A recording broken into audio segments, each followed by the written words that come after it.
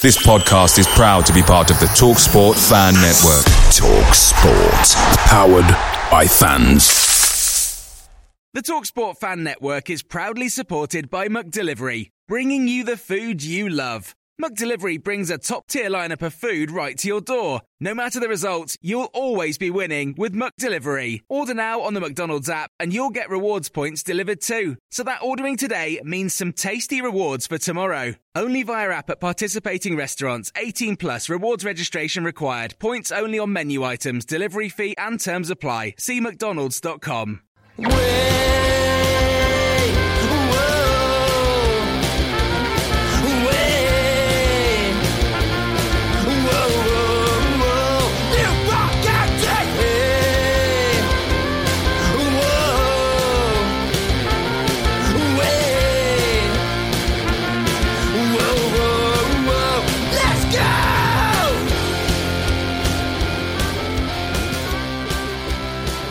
Hello and welcome to the 1912 Exiles, the podcast for Newport County fans by Newport County fans. I'm hosting tonight, Ian, and I'm joined by Ed. All right, Ed, how's it going? Yeah, I'm all right. Good. I feel like I've spent a lot more time this evening thinking about Newport County matters than even if I'd been at a football match. So I'm already quite fatigued. Indeed. Well, we'll try not to fatigue you further, Ed. But I think it's really important that we have a quick snap verdict tonight because, you know, this might not be quite as polished as we normally are, but we thought it really important that we try and just get some thoughts down because it's been a momentous evening. I've been watching on from afar, but you have been in the room, Ed, at a momentous night in Newport County's history. I guess first of all, how was it? It was good. I mean, I think the first impression that everyone had there was just how many people were there tonight. So I think there were 460 odd votes cast. Not all of them on the night. Some of them have been were being cast by proxies. But of all the meetings we've had so far this year to discuss trust matters, tonight's has been the biggest turnout. And yeah, you could feel it in the room that there was a lot of anticipation, a lot of excitement, a lot of questions, and a huge amount of interest. So yeah, it was very, very exhilarating in that sense. And I think as the evening went on, you know, even those of us who went in prepared to be a bit skeptical or with doubts, found ourselves nodding and feeling those doubts being assuaged and finding ourselves feeling persuaded. And that was pretty comprehensively shown by the final vote, where it was 455 in favour of selling the Trust's majority stake in the club to former Swansea City chairman Huw Jenkins. Excellent. Now, I'm interested, Ed, I mean, that's 98%, I think someone's worked out, isn't it? So it's for me, that at least whatever way we're going, that was really positive, that it was a very, very unanimous decision. But I'm interested in what you're saying there, that you were nodding along as the night went on. I mean, obviously, you know, we've been having lots of chats, you know, off pod about what's been going on and thinking about how we cover this and all the rest of it. We've all had our questions and our doubts and our concerns.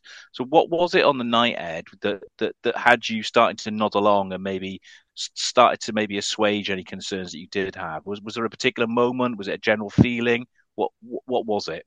Well, my feeling, and I think probably that of a lot of county fans going into it, was broadly probably we accepted that because of the situation that we're in financially, because we suddenly found this black hole in the finances and the Trust are not able to quickly and easily fill it. I think many of us accepted that we were likely to have to accept the investment that was there. But I think also a lot of us didn't feel great about the fact that we were in that position, slightly perhaps almost resenting the fact that we've found ourselves very suddenly, very quickly being put in into a position where we're kind of having to rush through some of this stuff when ideally you'd want to have a much longer set of considerations around it.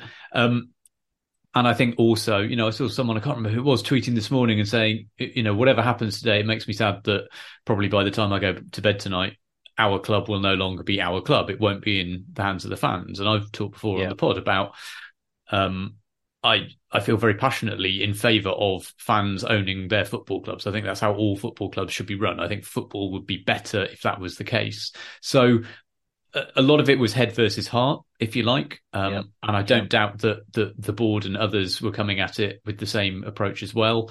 But I wanted to go along and have that feeling that, well, if I'm going to have to go against what my heart wants and do what the head tells me is the right thing to do, I want to at least feel confident in doing that. And I guess that's what happened tonight. Is we had two very good presentations. Firstly, from Colin Everett, who, everyone has said how well Colin has done, and I'd like to reiterate it. He is an honest broker. I was joking to Diesel, I think, during one of the breaks that, if Colin Everett told me that a nuclear apocalypse was about to happen, he'd find a way of kind of softening the blow and making you feel that it was all going to be all right. He's very good at reassuring people and bringing them with him. So he did a really good job of explaining the process, the criteria that the board had put in place when evaluating the different bids, and why it was that Huw Jenkins was felt to be a stronger contender than John Pratt. And Could you touch on that a bit, Ed? Because that was one of the things I think a lot of people were,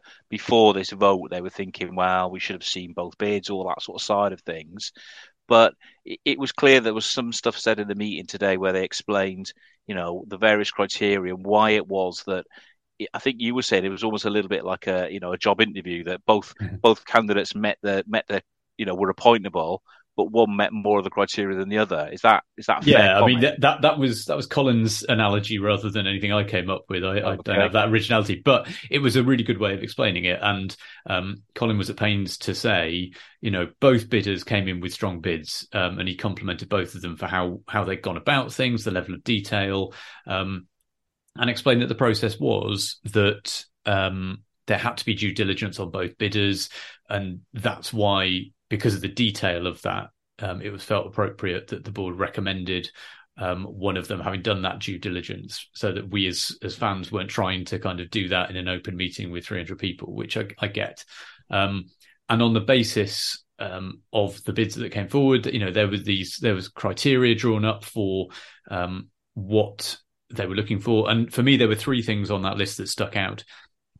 Two of them obviously favoured Huw Jenkins, or perhaps let me rephrase that.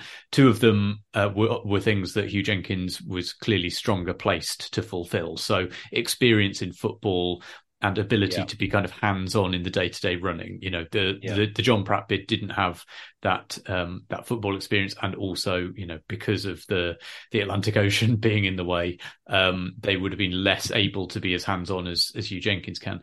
The other that I thought was really interesting on there was a vision for the academy, and a commitment to the academy, which, again, as a community-focused, fan-owned club, I think all of us would want the academy to be a really core part of what we do.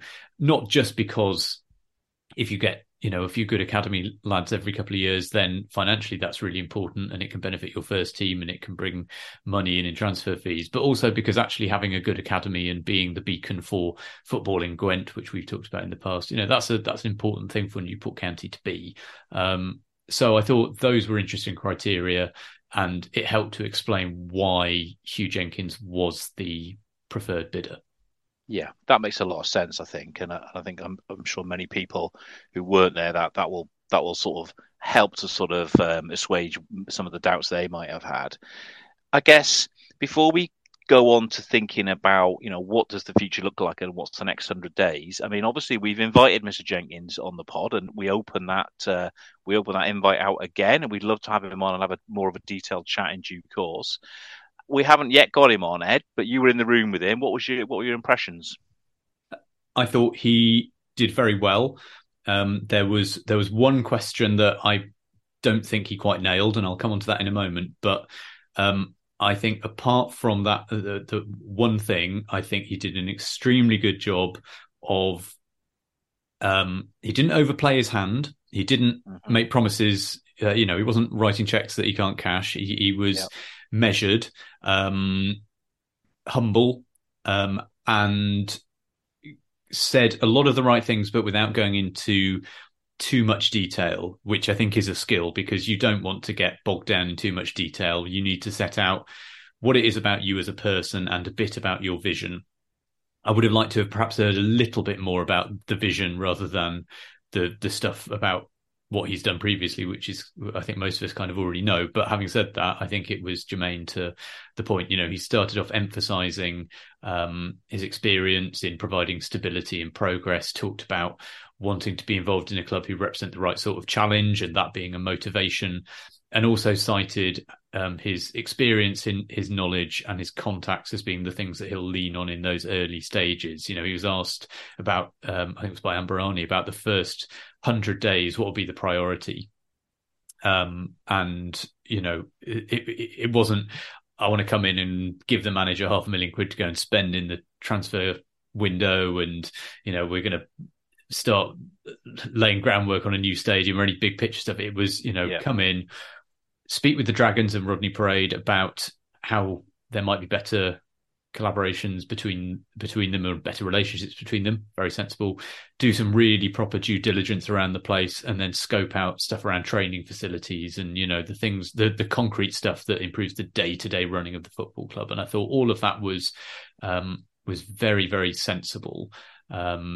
And he also, and I think the thing that impressed me the most in all of his answers was when he was asked about his relationship with the manager. And he talked really openly about at Swansea how you've got to appoint the right person and give them the freedom to do the job. But having said that, then that manager should expect scrutiny in terms of who they sign, how the team plays, making sure there's a really clear strategy across the whole of the club.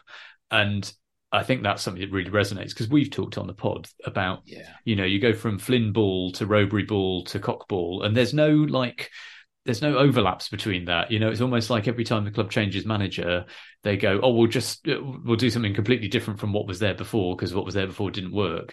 And then it means every 12 months, 2 years, you're having to change the manager, change the players, change the style, change the philosophy. And Huw Jenkins was adamant that, you know, that's not how you do it. You need to have a strategy and a vision and a philosophy, and then you appoint managers to work within that. And, you know, he did that really successfully at Swansea. And I think that's something that County would do well to learn from. So that was his best answer, I thought. I think that's really interesting, because that was one of the things that I was picking up on from the meeting from afar, that idea of a proper culture, for want of a better word. Right? I don't want to use the word brand, but, you know, a proper culture running right through the club that would involve, you know, the academy, youth setups. You know, that to me means everyone playing the same way, everyone playing similar sort of formations, everyone understanding, you know, their roles.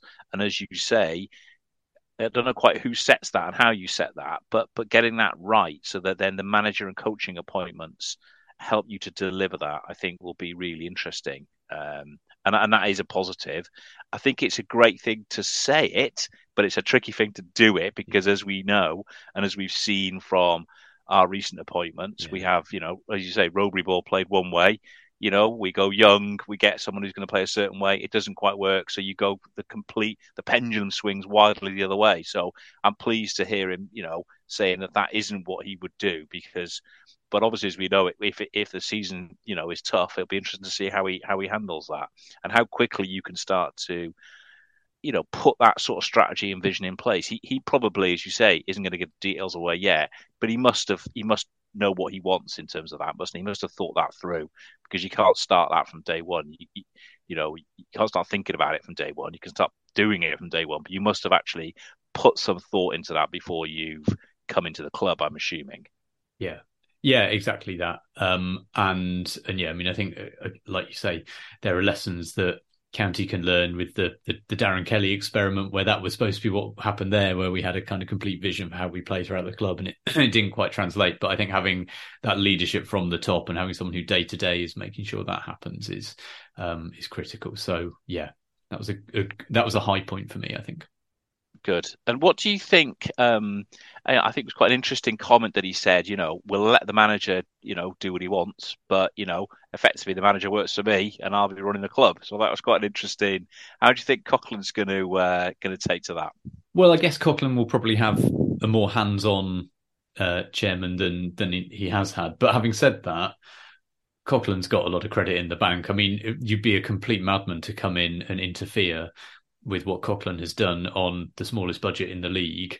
I think probably what you do is you come in and say, how can I help, rather than this is what you need to do. So I should imagine there will be a process. I should imagine they've already spoken, to be honest, but I'm sure that will be okay. And there was an indication that, there will be funds to strengthen if we need to. And Mr. Jenkins was very cognizant of the fact that we've got to have success on the pitch. There's no point us doing all the backroom stuff and getting relegated. Like, we've got to make sure that the team on the pitch is producing. So, I mean, that all sounded very good indeed.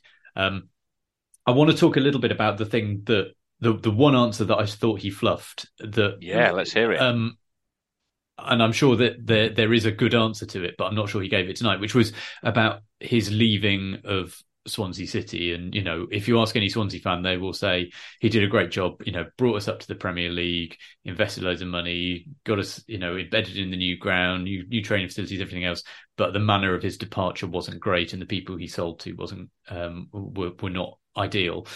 He was asked about that, and he played it with a fairly straight bat, and basically said, was the effect of, well, the trust at Swansea City had 4 months to organise something to take back control of the club, and they did nothing. And then he moved the conversation on. And I felt it was quite a short answer. It lacked detail. And given that for many of us, that was the one, probably the biggest thing that we had concerns about, I was surprised he didn't have a better answer for it, and hadn't come prepared with a better answer for it. It didn't sway my vote, I'll put it that way, but I would have liked to have heard a bit more about that. And so if there was one area where I'd like to have a further conversation with him, it'd be to kind of understand that. But equally, I did get the impression that that's something that, there's sensitivity around it from him, and it clearly is something that still, he obviously feels bad about, and I can understand that as well. But like I say, one slightly fluffed answer in the whole night, I don't think was bad at all, and clearly it didn't affect the final vote, which was, I think we said on the Twitter feed, it was kind of Mugabe levels of support. Levels, so well, North Korean even. Yeah. But I just want to touch on that, on the Swans angle, because it must be quite difficult for him, I guess. He put 20 odd years into the Jacks, didn't he? So he's going to want to be. He's going to have a lot of. He's going to have a lot of positivity about his time there, but he's probably got some regrets as well, hasn't he, about the way that ended? And which is possibly why he's looking to get back into the game. Because he hopefully he loves the game and he loves South Wales, and he's looking to do something else with it. But I can imagine him thinking, I don't really want to go over that. Or I want to look to the future. I want to learn from what I've done there and see if I can do it again. Which I can sort of understand that. Do you know what I mean? Rather just sort of think, well, I need to crack. I did a good job there. I had 20 years of, balanced budgets and all the rest of it. I took them up. I did the right things. It didn't end in probably the perfect way you would have liked it. Things often never do they? And it's you get that sort of unraveling at the end. But now he's moving on, so I can sort of get why he didn't go into too much detail on that. Does that make sense? And I can. I also think it was significant. He was asked, would the trust have first refusal to buy back the club in the future? I think it was a friend of the pod, Chris O'Brien, who asked that one, and he replied and said, essentially yes, in principle that option should be there, as I think was the case in Swansea. So we can't say we've not been warned that if in 5 years' time he decides, right, I've done my bit. The trust have first refusal. We need to make sure that we're there, ready and waiting. And I think there is a challenge for the trust now that we make sure that we are kind of match fit and ready, so that next time the trust needs to have a more involved role, perhaps, than it will do in the next few years. If we do ever want to get more hands on with running the club, that we've got the money and the expertise there to make that happen. So I think that's a good challenge to have. And of course, in the meantime, the trust is expected to continue contributing financially to the club. This $100,000 a year that's been mentioned, again, Mr. Jenkins said, that's not critical in financial terms, but it's essential for him to feel that the trust has an equal stake and for the trust to feel it has an equal stake in the club. So I thought, again, that was the right way of phrasing that. And yeah, he kind of nailed that in terms of the money's helpful, but actually it's more about showing that the trust and the fans are actively emotionally invested in things. Yeah. Was there any talk, and I haven't seen it on any of the feeds or anything, about, I know that he's saying he's going to be hands-on, and I know that obviously if once all the due diligence goes through, the board will step down. I know there's been talk of having a couple of trust members on the new board, whatever that might look like. So there might be elections for that, who knows? But did he talk about any of the sort of off-field structures in terms of what would the management of the club actually look like? That's one of the things I haven't really got my head around. Is he going to have like a CEO or a chief operating officer or commercial director, or does any of that sort of been talked about at all? I think there's a couple of answers to this. I think partly he wants to come in and I think he will be involved very heavily day to day initially, working out what goes on, asking all the questions, understanding everyone's roles, and identifying, the structure that needs to take place. I think he doesn't want to kind of prejudge that, is what I took out of tonight. He wants to come in and get a sense of it, and will then think, right, I think he's expecting to invest some money in, whether that's boosting on the commercial side or whether we have a CEO or whatever. But I think he expects to put money in so that we have personnel to do whatever it is that needs doing once he's understood it. I also think in answer to one of the questions, he said he hasn't got a whole load of people lining up behind him as part of a consortium to invest, but once he understands what needs doing, there may be other people who he tries to bring in. But I think he wants to come in, roll his sleeves up, get involved in the day-to-day, understand it, and at that point then think, right, what do we need to spend money on, and what's the best way to get that money in? So I think all of that will follow. And actually, although that's frustrating in some ways because of a lack of detail, I think that's probably the right answer to give in terms of, not spending money on the wrong things. Let's understand it first. If that's the plan, and I'm sure you're right on that. I don't have any issue with that, because that is the sensible approach, isn't it? You got to go in and look at what you need to do before you do it. I totally get that. Was there anything mentioned about the sort of county and the community stuff at all? No, didn't come up. Right. Okay. I think it might have been mentioned in one of the pieces that I'd seen published about it online, but it didn't come up tonight. I mean, in fairness, there's a limited amount of time for questions, and you do end up getting a bit diverted. Then you end up with a few silly, funny questions coming in. Asking about Jerry Sherman and have we thought about buying Spitty Park and all the kind of stuff that gets a giggle. But actually, you kind of go, "Oh, this is critical time. We need to get better questions in." But it was a good discussion. I came away feeling encouraged and enthused and proud of the fact that everyone has given this a lot of time and attention. And by that, I mean the fans turning up and asking stuff, but also the board who've clearly done their due diligence and their homework. And I think, we can all feel that we've made a sound decision based on, evidence and facts and all the rest of it. This isn't just a kind of, although we've got bounced into, Christ, we need some investment because we've got problems. We haven't taken a leap into the dark. We've made a good, rational decision. Yeah. And I think that, like you, Ed, I had lots of concerns before the vote and the whole issue of fan-owned clubs and the politics around that. I probably am very much on a similar line to yourself.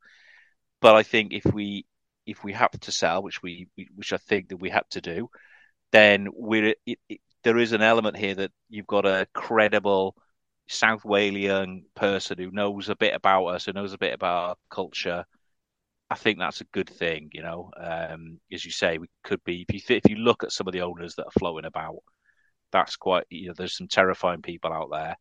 I don't think Huw Jenkins is one of those. I think he's a steady, safe pair of hands. And I think, steady away is how I'm quite happy with that. I'm quite happy with steady away. And I think, drawing things to a bit of a close in this sort of snap verdict, Ted. Did you go away from, if you walked away from Rodney Parade tonight, positive, hopeful, nervous, pissed off? I never walk away from Rodney Parade pissed off very, very often. No, I did come away encouraged. I mean, I think there's two things. I think in the short term, we've got someone who is going to have a proper kick the tires of what's going on at the club, and I think we'll make it better run, hopefully more profitable, and give us a much more coherent strategy and philosophy. I think that's all good. And then in the long term, I think it's on to us as fans then, because today we've seen a harsh reminder with what's going on at Scunthorpe of the problem you can have if you get a good owner who sells to an average owner, who sells to a bad owner, who sells to a crook, right?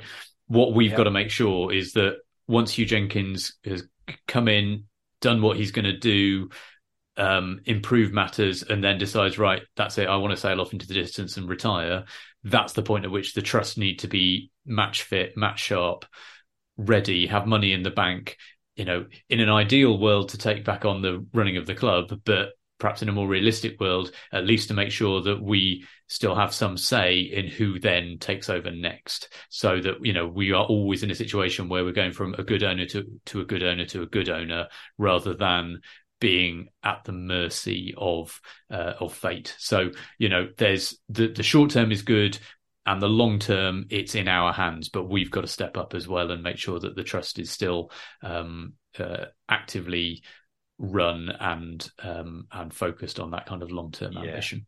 Yeah, well said, Ed. And I I'd echo everything about that. And it was very clear with the volume of people who are in the room today. There's an awful lot of skills and knowledge and acumen, I have no doubt, amongst both the wider fan base, but within the trust. So, as you say, we've got to work out how we can tap into that, utilise it effectively, so it doesn't all fall on the shoulders of two people and burn them out, and get our act together and support Huw Jenkins' Amber Army as we move forward. There we go. Brilliant stuff. And I think, hopefully you've enjoyed our snap verdict tonight. So we will leave it there, but we'll definitely be returning to this in future episodes. We'd love to get Mr. Jenkins on. So if you are listening, Huw, give us a shout. Come on, we'd love to have a chat with you. We're very nice people. We don't bite. That would be great. And in the meantime, I'm going to trundle my way across to Salford on Saturday to watch our first step as we climb our way towards the Premiership. Mm-hmm. But in the meantime, everybody, stay safe and keep it county.